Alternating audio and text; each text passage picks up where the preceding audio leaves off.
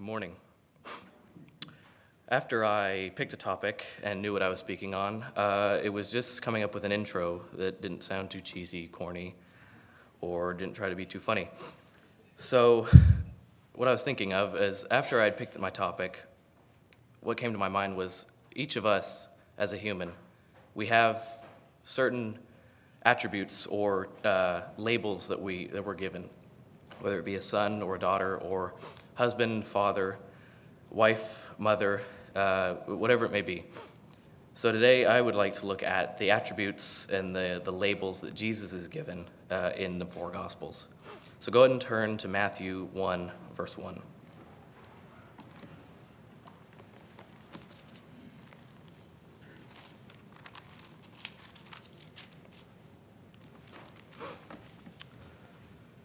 Matthew mentions Jesus as a king. We're going to look at what type of king Matthew mentions him as, though. Matthew 1, verse 1, the record of the genealogy of Jesus, the Messiah, the son of David, the son of Abraham.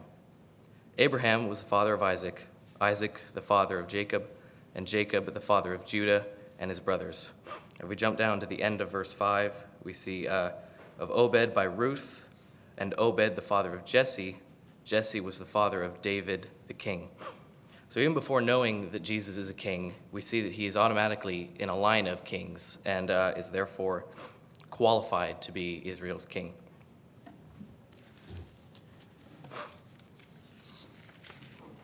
So if we jump ahead to verse 16 of Matthew 1, we read, Jacob was the father of Joseph, the husband of Mary, by whom Jesus was born, who is called the Messiah.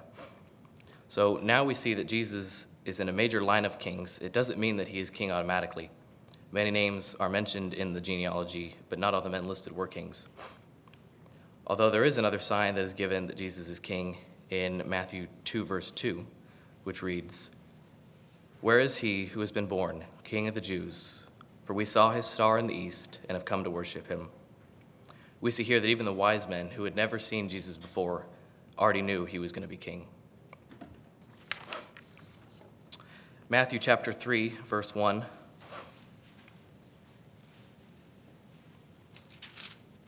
Says, Now in those days John the Baptist came, preaching in the wilderness of Judea, saying, Repent, for the kingdom of heaven is at hand. For this is the one referred to by Isaiah the prophet when he said, The voice of one crying in the wilderness, Make ready the way of the Lord, make his paths straight. In the first part of the verse, John says, For the kingdom of heaven is at hand. So if heaven is described as a kingdom, it must have a king. And if it is the Lord we are preparing it for, the Lord Jesus must be the King of heaven. Now we're going to look at Mark and what Mark labels Jesus as. His next aspect is his servanthood. John Mark, who is the author of Mark, gives much insight on Jesus' servanthood. The book of Mark can be broken down into 5 main points, each showing something else related to Jesus being a servant. They are the presentation of the servant, which is chapters 1 and 2, the opposition of the servant, chapters 2 through 8, the instruction by the servant, chapters 8 through 10, and the rejection of the servant, chapters 11 through 15, and finally the resurrection of the servant, which is chapter 16. So what was it about Mark that made him see the servant attitude in Jesus? Several verses in Mark list the immediate reaction of something. The word ethos means immediately, and the word appears more times in Mark than in the rest of the New Testament. So, what was it about Mark that caused him to recognize this about Jesus? No need to turn there, but in 2 Timothy 4:11, Paul writes while sitting in prison about Mark, saying, Only Luke is with me. Pick up Mark and bring him with you. Why? Because he, referring to Mark, is useful to me for service. So Mark, probably being a good servant himself, notices the servant-like actions of Jesus more than the other Gospels. Go ahead and turn to Mark chapter 10.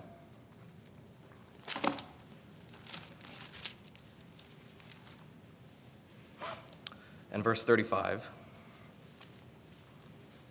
This passage best shows Jesus' perspective on what servanthood really is. Starting in verse 35, And James and John, the two sons of Zebedee, came up to him, saying to him, "Teacher, we want you to do for us whatever we ask of you." And he said to them, "What do you want me to do for you?" They said to him, "Grant that we may sit in your glory, one on your right and one on your left." But Jesus said to them, "You do not know what you are asking for. Are you able to drink the cup that I drink, or to be baptized with the baptism from which I am baptized?" And they said to him, "We are able." But Jesus replied, "The cup that I drink you shall drink, and you shall be baptized with the baptism with which I am baptized. But to sit on my right or on my left, this is not mine to give, but is for those whom it has been prepared." And hearing this, the 10 began to feel indignant with James and John. And calling to himself, Jesus said to them, "You know that those who are recognized as rulers of the Gentiles lord it over them, and their great men exercise authority over them. But it is not so among you. But whoever wishes to become great among you shall be your servant, and whoever wishes to be first among you shall be slave of all. For even the Son of Man did not come to be served, but to serve, and to give his life as a ransom for many." So Jesus is saying how, in order to be first or great or honored, you must consider yourself last and be ready to serve immediately for others. Now we've looked at Matthew and Mark, I would like to look at Luke and John and what they label him as. Okay. Savior. Luke has two different titles that he references Jesus as, one being the Son of Man, but the other being Savior. In Luke 2:11,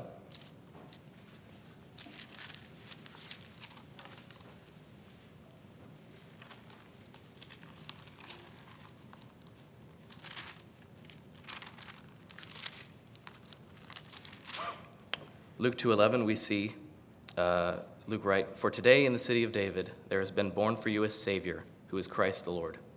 The title of Savior was given to him from birth. He did not have to earn the title. He was already called it from the moment he was born. As if a baby was born tomorrow, I don't think any of us would say, "For today in the town of Rancho, a corporate manager is born." So how does the angel announcing this news in Luke 2 know that he is a Savior? The angel knew the prophecy in Isaiah chapter 9 and 53 that spoke of the coming Savior. The Lord knew that the shepherds would probably not easily accept that this baby was the Savior, but he used an angel of the Lord to help the shepherds believe that this birth was fulfilling what Isaiah had prophesied about 800 years earlier, that a Savior was coming. Let's look at this example of Christ being a Savior in Luke chapter 23.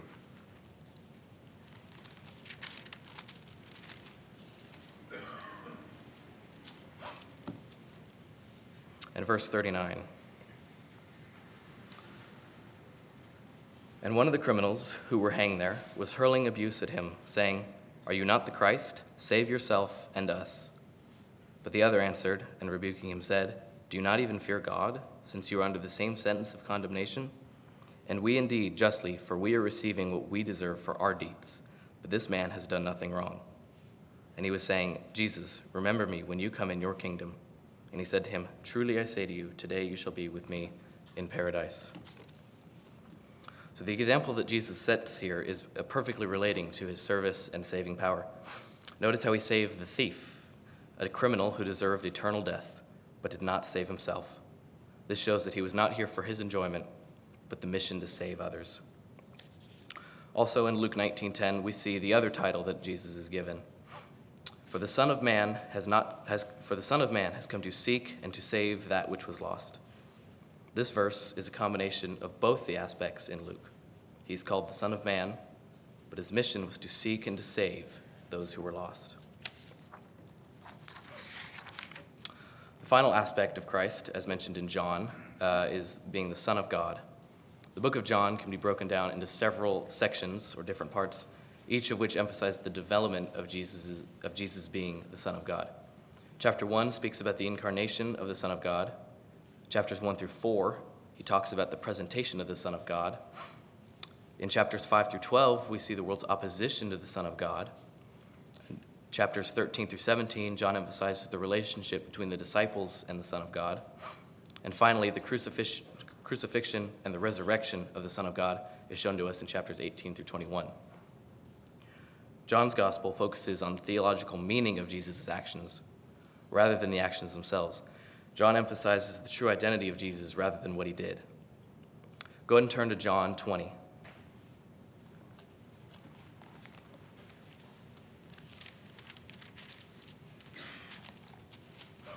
And verse 31.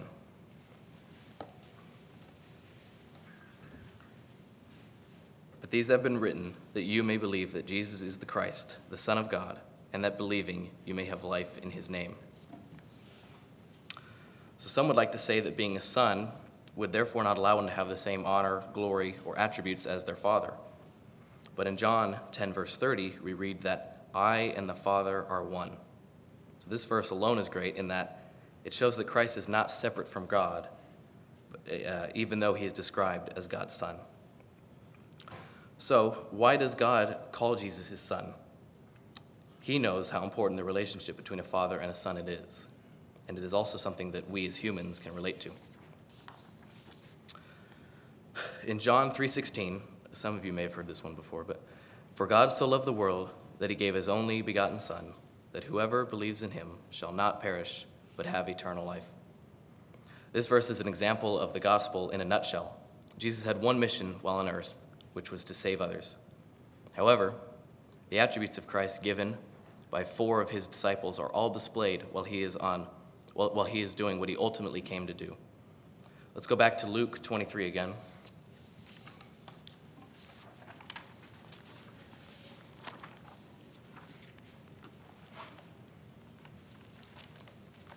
In verse 39.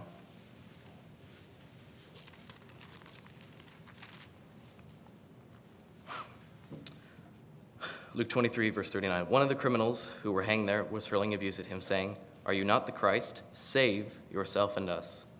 But the other answered and rebuking him said, Do you not even fear God, since you are under the same sentence of condemnation? And we indeed are suffering justly, for we are receiving what we deserve for our deeds. But this man has done nothing wrong. And he was saying, Jesus, remember me when you come in your kingdom. And he said to him, Truly I say to you, today you shall be with me in paradise. I cannot find a better passage that summarizes Jesus than that one right there. Jesus is hanging on a cross, dying for sinners, saving everybody except himself. Even the thief hanging next to him recognizes that he is blameless and doesn't hesitate to ask to be with him forever. We all once were just as lost as the thief, and without Christ we still are. But the difference is whether or not you choose to accept what Christ did for you on that day 2,000 years ago. I know I have. I hope the same is true for you. Thank you. Now we'll hear from David.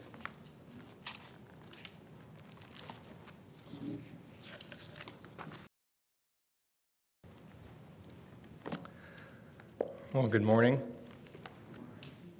I was talking to Grandma Fran at the break, and she said that she heard a good preacher was speaking this morning.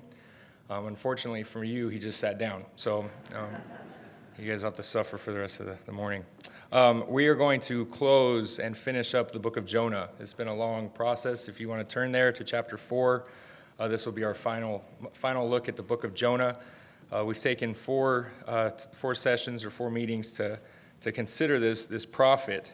And I think a lot of this will dovetail nicely into what our brother Lincoln just shared, and the importance of the gospel and who God is, his attributes, his character, and his love for people, whether they be lost or saved. So we're going to actually read one verse in chapter 3, starting in verse 10, and we'll finish up the book here. Chapter 3, verse 10, it says, Then God saw their works, and they turned from their evil way, and God relented from the disaster that he said he would bring upon them, and he did not do it. But it displeased Jonah exceedingly, and he became angry. So he prayed to the Lord and said, Ah, Lord, was not this what I said when I was still in my country? Therefore I fled previously to Tarshish, for I know that you are a gracious and merciful God, slow to anger and abundant in loving kindness, one who relents from doing harm. Therefore now, O Lord, please take my life, for it is better for me to die than to live." Then the Lord said, "Is it right for you to be angry?" So Jonah went out of the city and sat on the east side of the city. There he made himself a shelter and sat under it in the shade, till he might see what would become of that city. And the Lord God prepared a plant and made it come up over Jonah, that it might be shade for his head, to deliver him from his misery. So Jonah was very grateful for the plant. But as morning dawned the next day, God prepared a worm, and it so damaged the plant that it withered. And it happened, when the sun arose, that God prepared a vehement east wind, and the sun beat on Jonah's head, so that he grew faint. And then he wished death for himself, and said, "It is better for me to die than to live." Then God said to Jonah, "Is it right for you to be angry about the plant?" And he said, "It is right for me to be angry, even to death." And the Lord said, "You have had pity on the plant for which you have not labored, nor made it grow, which came up in a night and perished in a night. And should I not pity Nineveh, that great city, in which are more than 120,000 persons who cannot discern between their right hand and their left hand, and much livestock?" To briefly recap, some would title the book of Jonah "A Prophet with an Attitude." This prophet we read in chapter 1 was given a mission by God to preach a message to the Gentiles. Jonah was a prophet to the children of Israel from the area of Gath-Hepher. We read about this in 2 Kings 14. And Jonah lived his life on a roller coaster emotionally. He was up, he was down, he was happy, he was sad, he was grateful, he was mad. And we see that this controls Jonah's actions and responses. And in chapter 1, God gives him this message to preach, and he refuses to preach it. I think we read our Bibles too quickly sometimes. Just thinking of God and who he is, and how much that would have hurt him to have his prophet, whom he loved, whom he trusted, to go preach this message of salvation to a evil, wicked people, and Jonah refused. And now we see for the rest of the book what God does to correct the actions of Jonah, to bring him back into fellowship with him. So we have at the end of chapter 3, we have the people of Nineveh responding to the message that Jonah preached. That message was, at the beginning of chapter 3, that destruction was going to come in 40 days. And that's all he preached. We don't read anywhere in Scripture where he gave them an ultimatum as, if you repent, then maybe it'll be relieved. He just said, in 40 days, you will be destroyed. What happened? What took place? It says the people believed God. They believed and they trusted in the God of Jonah. This was a wicked, evil people, the Assyrians. They were a superpower of that day. They would have been torturing Israel for decades and centuries. And Jonah would have had, and we see it in this chapter we're going to be looking at today, just an underlining hatred for this people. He did not want these people to be saved. He wanted them to be destroyed. That's why we read he left, he fled, he went to Tarshish. He thought that he could outrun God. But we see that God, and what he used to bring Jonah back, God went out ahead of him. He prepared a storm. He prepared a whale. And now we're going to see some other things that God prepares to correct Jonah's actions. But we see the heart of God in this portion, in this book, for the lost. God wasn't willing that these people should perish. God didn't want to see them perish, even though that these same people had been attacking and killing and disgracing God's chosen people, the children of Israel. God still loved them and wanted to see them saved. And that's what we're going to look at this morning. So in verse 10, it says, "Then God saw their works, that they turned from their evil way, and God relented from the disaster that he said he would bring upon them. And he did not do it." God saw their works. Now, it wasn't the works that saved the Ninevites. It wasn't the fact that they repent or that they put on sackcloth and ashes, that they fasted, that they put sackcloth and ashes on their animals, as we read in chapter 3. Those works that Nineveh displayed were an outward display of what took place in their heart. We read that they believed God in verse 5. They believed God. And this is the gospel. Ephesians says, "For by grace we are saved through faith, not of works." There's nothing you can do to earn your salvation. There's nothing you can do to merit favor with God. It is not by works of righteousness which we have done, but according to his mercy, his loving grace, he saved us. And this is through our Son, as we've been, through his Son, our Savior, which we looked at this morning and we're going to look at in a few minutes. But God saw their works, that outward display of an inward change that had taken place. They had repented of their sin and turned to God from it, and God relented. Now, a lot of people have problems with this verse. They said God changed. They said God changed, and God can't change. We read in Hebrews 13, verse 8, that the Lord Jesus is the same yesterday, today, and forever. But it says here that God relented. Some of your translations will say he repented. The issue here is that God didn't change, but Nineveh changed. They turned to God from their sin. And now God is able to display grace and mercy and loving kindness on this people because they believed God. They turned from their sin, and God didn't punish them. He didn't pour out his wrath on them.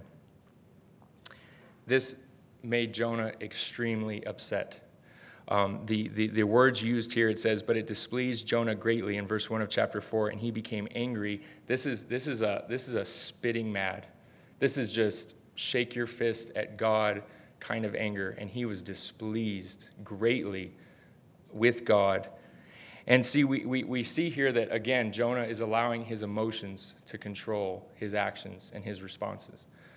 He had this underlining hatred for this people, for this wicked people. Now, God even said in chapter 1 that their wickedness has come up before me. It reminds us of in the book of, Genesis, when God is speaking with Noah, and he says that their wickedness has come up before me. The people were evil. They were doing wicked things. And God hates evil. He hates sin. And we see that what he does to take care of sin on Calvary.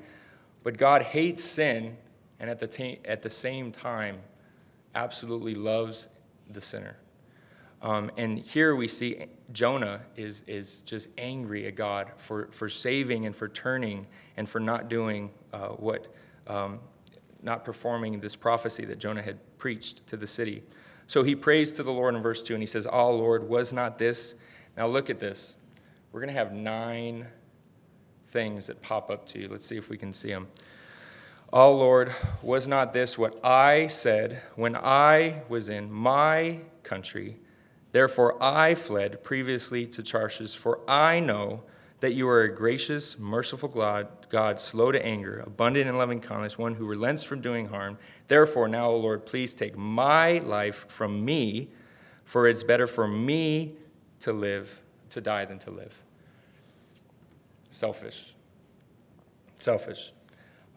Jonah cared more about his hatred for this people than he did for God and what God was going to do. He was so concerned with the destruction of Nineveh, he wanted to see them destroyed. How do we know this? Well, he leaves and goes and sets up a nice little tent on the outside of town just to watch the fireworks show. He wanted them to be destroyed. He hated this people. Some suggest that Jonah was also upset at God because now Jonah, by definition, has made a false prophecy. Jonah prophesied that in 40 days Nineveh was going to be destroyed. According to Deuteronomy 18:22, for the sake of time we won't go there, but it says that if a prophet performs a prophecy or says something and it doesn't come to pass, he is by definition a false prophet. Some suggest that this is why Jonah is so angry, and I don't think so. I think the reason why he's upset is because he didn't want to go in the first place. He didn't want those people because he knew God's character. He knew God would be gracious and merciful, and he was slow to anger, and he hated that about him. This suggests to us that Jonah was a very studied prophet. In chapter 2, we have this beautiful tapestry of all these psalms woven together in Jonah's prayer and the belly of the fish. Well, in Exodus 34, in verse 6, we have God telling Moses things about his character. And in Exodus 34, verses 6 and 7, read it real quickly.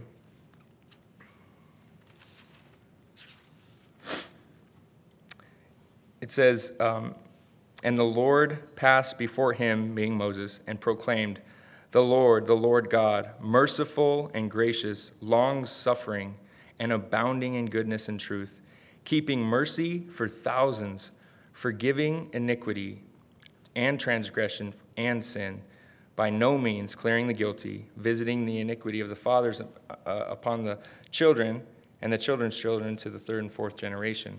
So we see here that Jonah is recalling this thing that was written in the Torah or the Pentateuch, or things that were written a long time ago by Moses concerning the character of God. The same characteristics of God are listed for us in Nehemiah 9 and verse 17.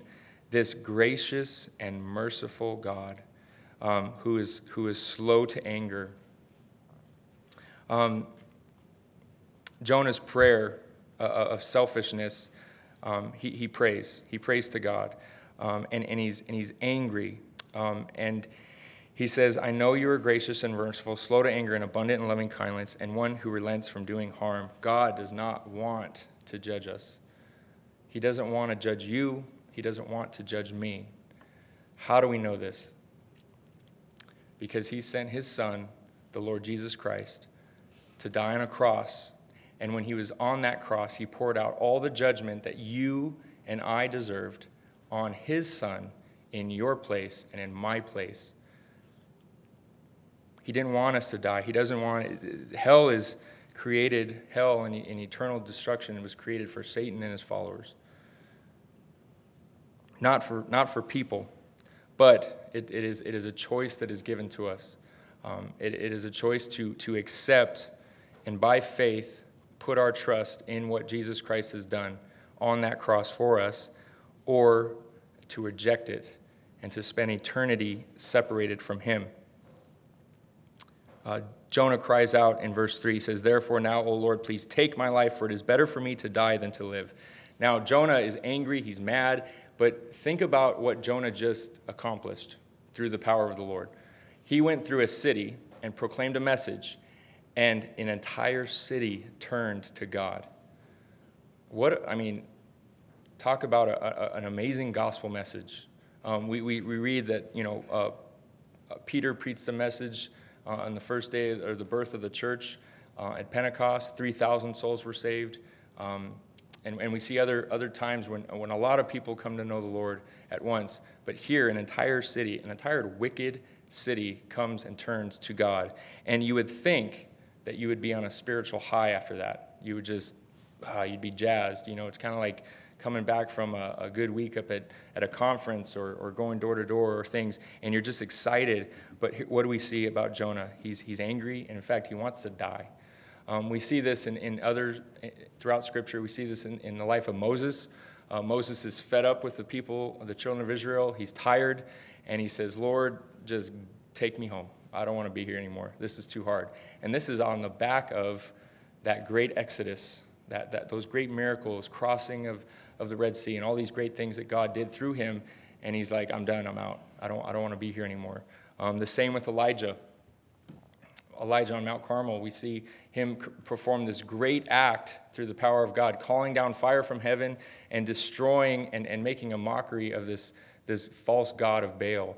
And Jezebel, this queen, writes him a note and says, I'm gonna get you tomorrow.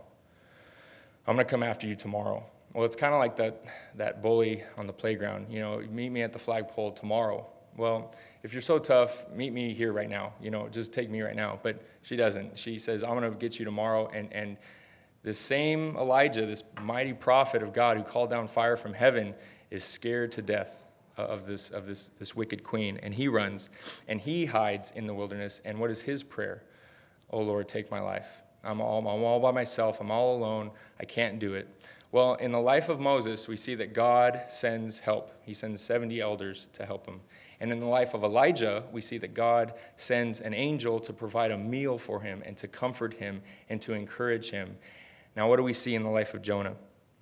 Same response. Lord, take my life. It's better for me to die than to live. And then he says, is it right for you to be angry? This is God's question to Jonah. Is it right for you to be angry about this?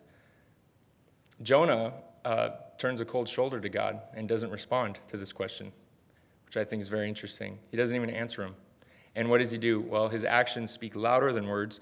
In verse 5, he says, now Jonah went out to the city and sat on the east side of the city. So if you picture this, the sun rises in the east, so the sun would have been at his back, and he's sitting on the east side of the city. So on that 40th day, he would have been watching, and just as the sun catches that city, just watching, waiting for something to happen. So he sits on the east side of the city, and there he made himself a shelter or a booth and sat under it in the shade until he might see what would come of the city. So I kind of picture this, for those that have kids or had kids a long time ago, Eeyore from Winnie the Pooh. Just this poor, measly little stick figure kind of shack. And he's just grumpy, just like Eeyore, just depressed and angry with God. He's hoping that the city will be destroyed. And he's sitting under this makeshift booth outside the city. And it seems as if he's going to be there for a while. He's going to wait this one out. I mean, he makes a little camp, makes a little tent, and he's going to see. He wants to make sure that this city doesn't get destroyed. And he says, and the Lord prepared a plant. The Lord prepared a plant. We see a lot of things that God does in the life of Jonah, a lot of things that he prepared for him. And here we have this plant, or some of yours reads a gourd, and made it to come up over Jonah. Now, he could have prepared a gourd over there, and he could have prepared a plant over there, but he made the plant come up right where Jonah had pitched his tent. And it came up over Jonah and delivered him from his misery. So Jonah was very grateful for the plant. See, the sun had been beating down on Jonah and just kind of stirring the pot, making it worse. The city of Nineveh is in the modern day Mosul over there in Iraq, and it's just a very hot place. And this structure of sticks with this nice vine growing through the sticks would have just been perfect, just to shade him from this heat that had been out there. And this is a blessing designed by God, and God does design blessings for us. Speaking to believers, He does provide blessings for us, and He uses blessings not just to bless us, but also to correct our path, to bring us back to Him. Now, Jonah's response could be, you know what, Lord, thank you. This was great, and I was really in a nasty mood yesterday, and I'm sorry, and thank you for this plant, and I'm going to pack up and go home now. He doesn't. It's this shade that protects him from this misery. He's thankful for the plant, but it says in verse 7, but as the morning dawned the next day, God prepared a worm. Some suggest that instead of referring to the story of Jonah and the big fish, or Jonah and the whale, they should refer to it as Jonah and the worm, because of this last book this last chapter of Jonah. Chapter 3 would have been a great ending to the book. Chapter 3 would have been great. We have Jonah coming out of the city repents, God relents of the destruction that he does, and it's a beautiful story. Why chapter 4? Why do we have chapter 4? Well, because the story in this book of Jonah isn't to tell us about Jonah. It's not about Jonah. It's not about a fish. It's not about even the city of Nineveh, and it's not about a worm. It's about God. And it's what God, it shows to us the character and the heart of God, that God not only has a heart for the lost, but he also has a heart for that wayward prophet, that wayward sinner, that sinner who is wandering from his will. And God prepares this plan, a plan of blessing to come over him, and then God prepares a worm. And it so damaged the plant that it withered. So this plant that had come up in a night, beautiful shade, and one day God prepared a worm, and that worm ate the plant and destroyed it and wrecked it, and it withered. That wasn't enough. It says, and it happened when the sun arose that God preparing a vehement east wind, and the sun beat on Jonah's head so that he grew faint. So here in this worm, we have trials that come into our life. It's a picture of trials. We have this picture of blessing in the plant, comfort, encouragement, refreshment in the plant. And then we have this worm that comes and destroys that blessing and takes it away from us. Now we see Jonah's response. Jonah thought he deserved that plant. That was my plant, and you wrecked it. But we see this trial that comes in, and what is this trial supposed to do? What is it doing? It's teaching Jonah a lesson. And God uses trials in our lives to teach us a lesson, to bring us back to him. And God sends this vehement east wind, just this hot, miserable wind. Some suggest that it probably knocked over his little structure, his little Eeyore tent. And now it's just hot and miserable. And it says he grew faint. For those of us that have suffered through heat stroke, it's not fun. Heat stroke is miserable. Your stomach hurts. You just want to just crawl up in a ball and die. It's very miserable. And this vehement east wind represents just adverse circumstances that take place in our life. Adverse circumstances, things that happen and we don't know why. Why did God do this? Why did this happen to me? And it beat on Jonah's head, and it says, Jonah responded to this. This is how he responds to this situation. It's better for me to die than to live. Similar to what he just said coming out of the city. It's better for me to die than to live. I just can't take it anymore. I can't see your blessing on this people. And now he's complaining, and he's miserable, and he wants to die because of the circumstances that he's in. Well, what would have been the proper way to respond to this situation? We read in Job, after Job loses everything,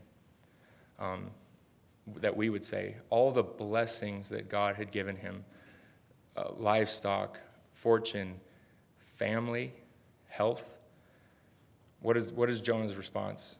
The Lord giveth, the Lord taketh away, blessed be the name of the Lord. And this is how we too should respond to these trials in our life. What is God trying to do? Why is this happening to me? Is this to correct my actions? It could be. Or it could be God putting you through something so that you can help somebody else in the future. This, we know, without a shadow of a doubt, was to correct Jonah's actions.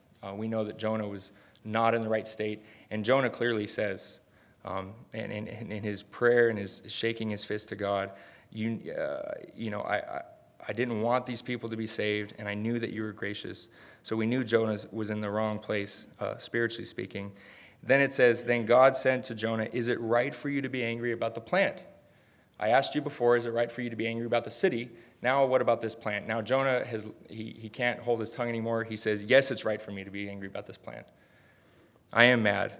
And he says, it's even right for me to die. I says, even to death. I'm so angry at you, God, right now for this. Jonah had a greater love for a temporary plant than he did for an entire city full of lost souls on their way to hell. And this reminds me of this brings it down to earth for me. How much do we value temporal things? Somebody dents our car.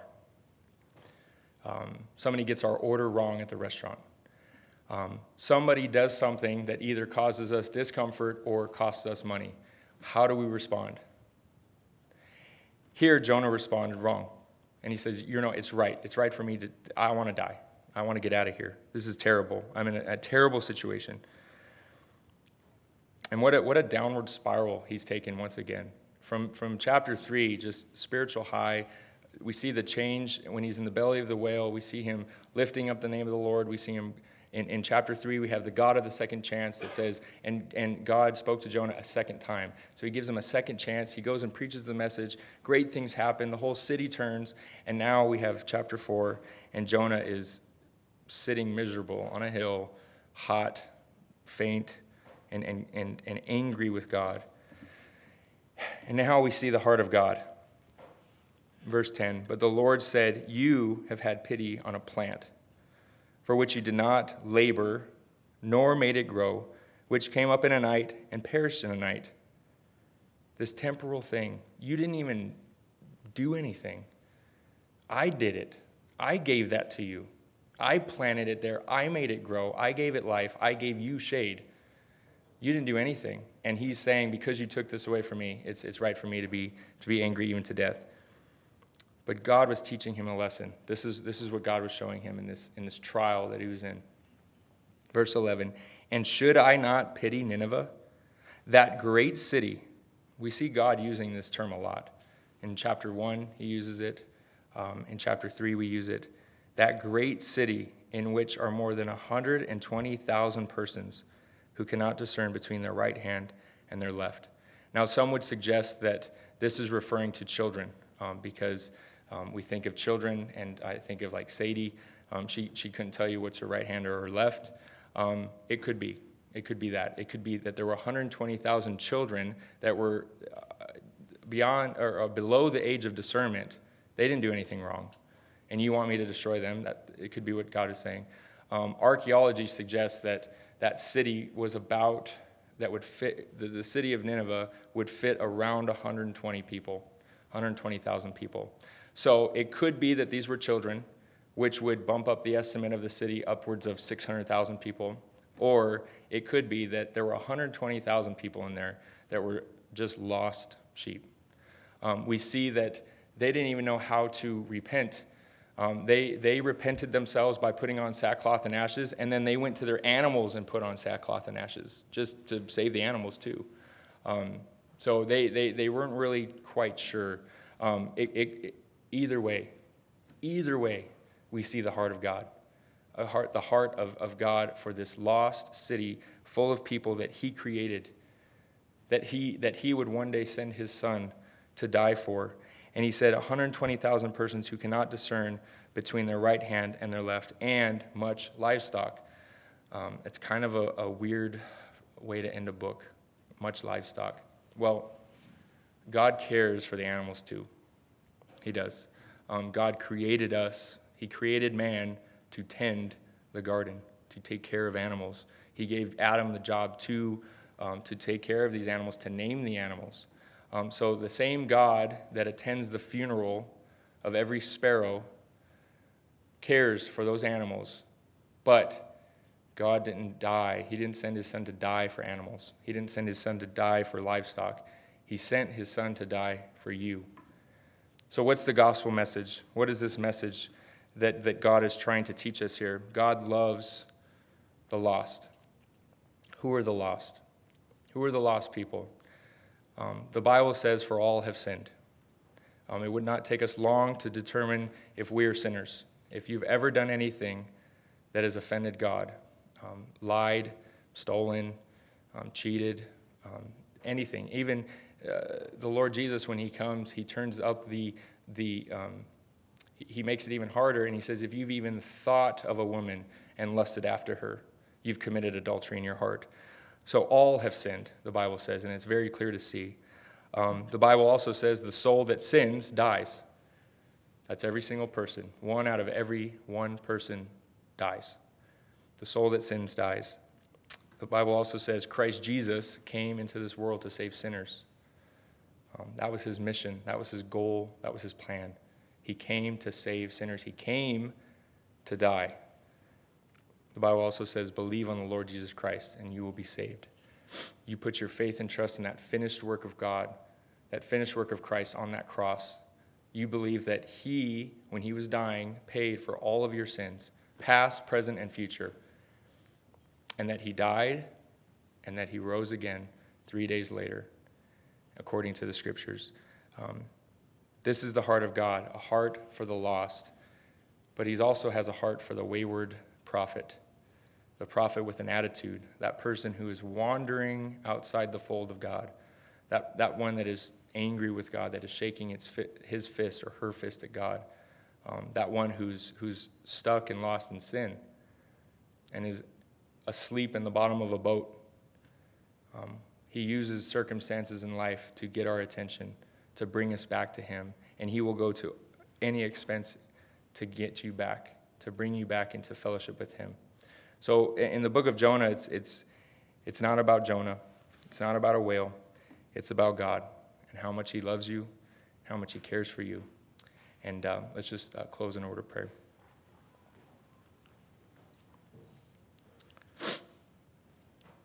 Dear Heavenly Father, we just want to thank you once again for your Son, the Lord Jesus Christ.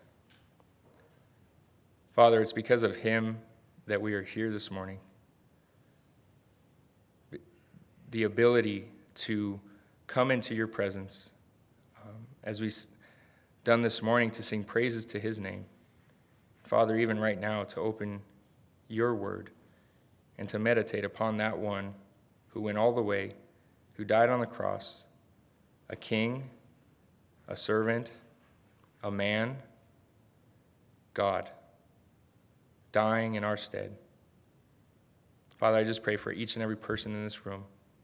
I pray that no one would leave this building without knowing for sure where they're going to go when they die. Father, we have read in your word how much you love us, how much you care for the lost. Father, I pray that you would give us a heart for the lost. Burden our hearts with these lost souls that pass us by each and every day. Father, help us to proclaim this gospel that you've given to us so freely. And Father, I also pray for those in this room that have perhaps wandered away from you, who are stuck in sin, who are plagued with doubts, who are just going through trials, and Father, they don't know why. Father, I just pray that this morning, today, they would turn back to you, a loving Heavenly Father who does everything to bring us back to you. So, Father, we just pray that you'd bless us with these thoughts, part us with your blessing, and just keep us safe and bring us back safely tonight. We pray all this in the name of the Lord Jesus Christ. Amen.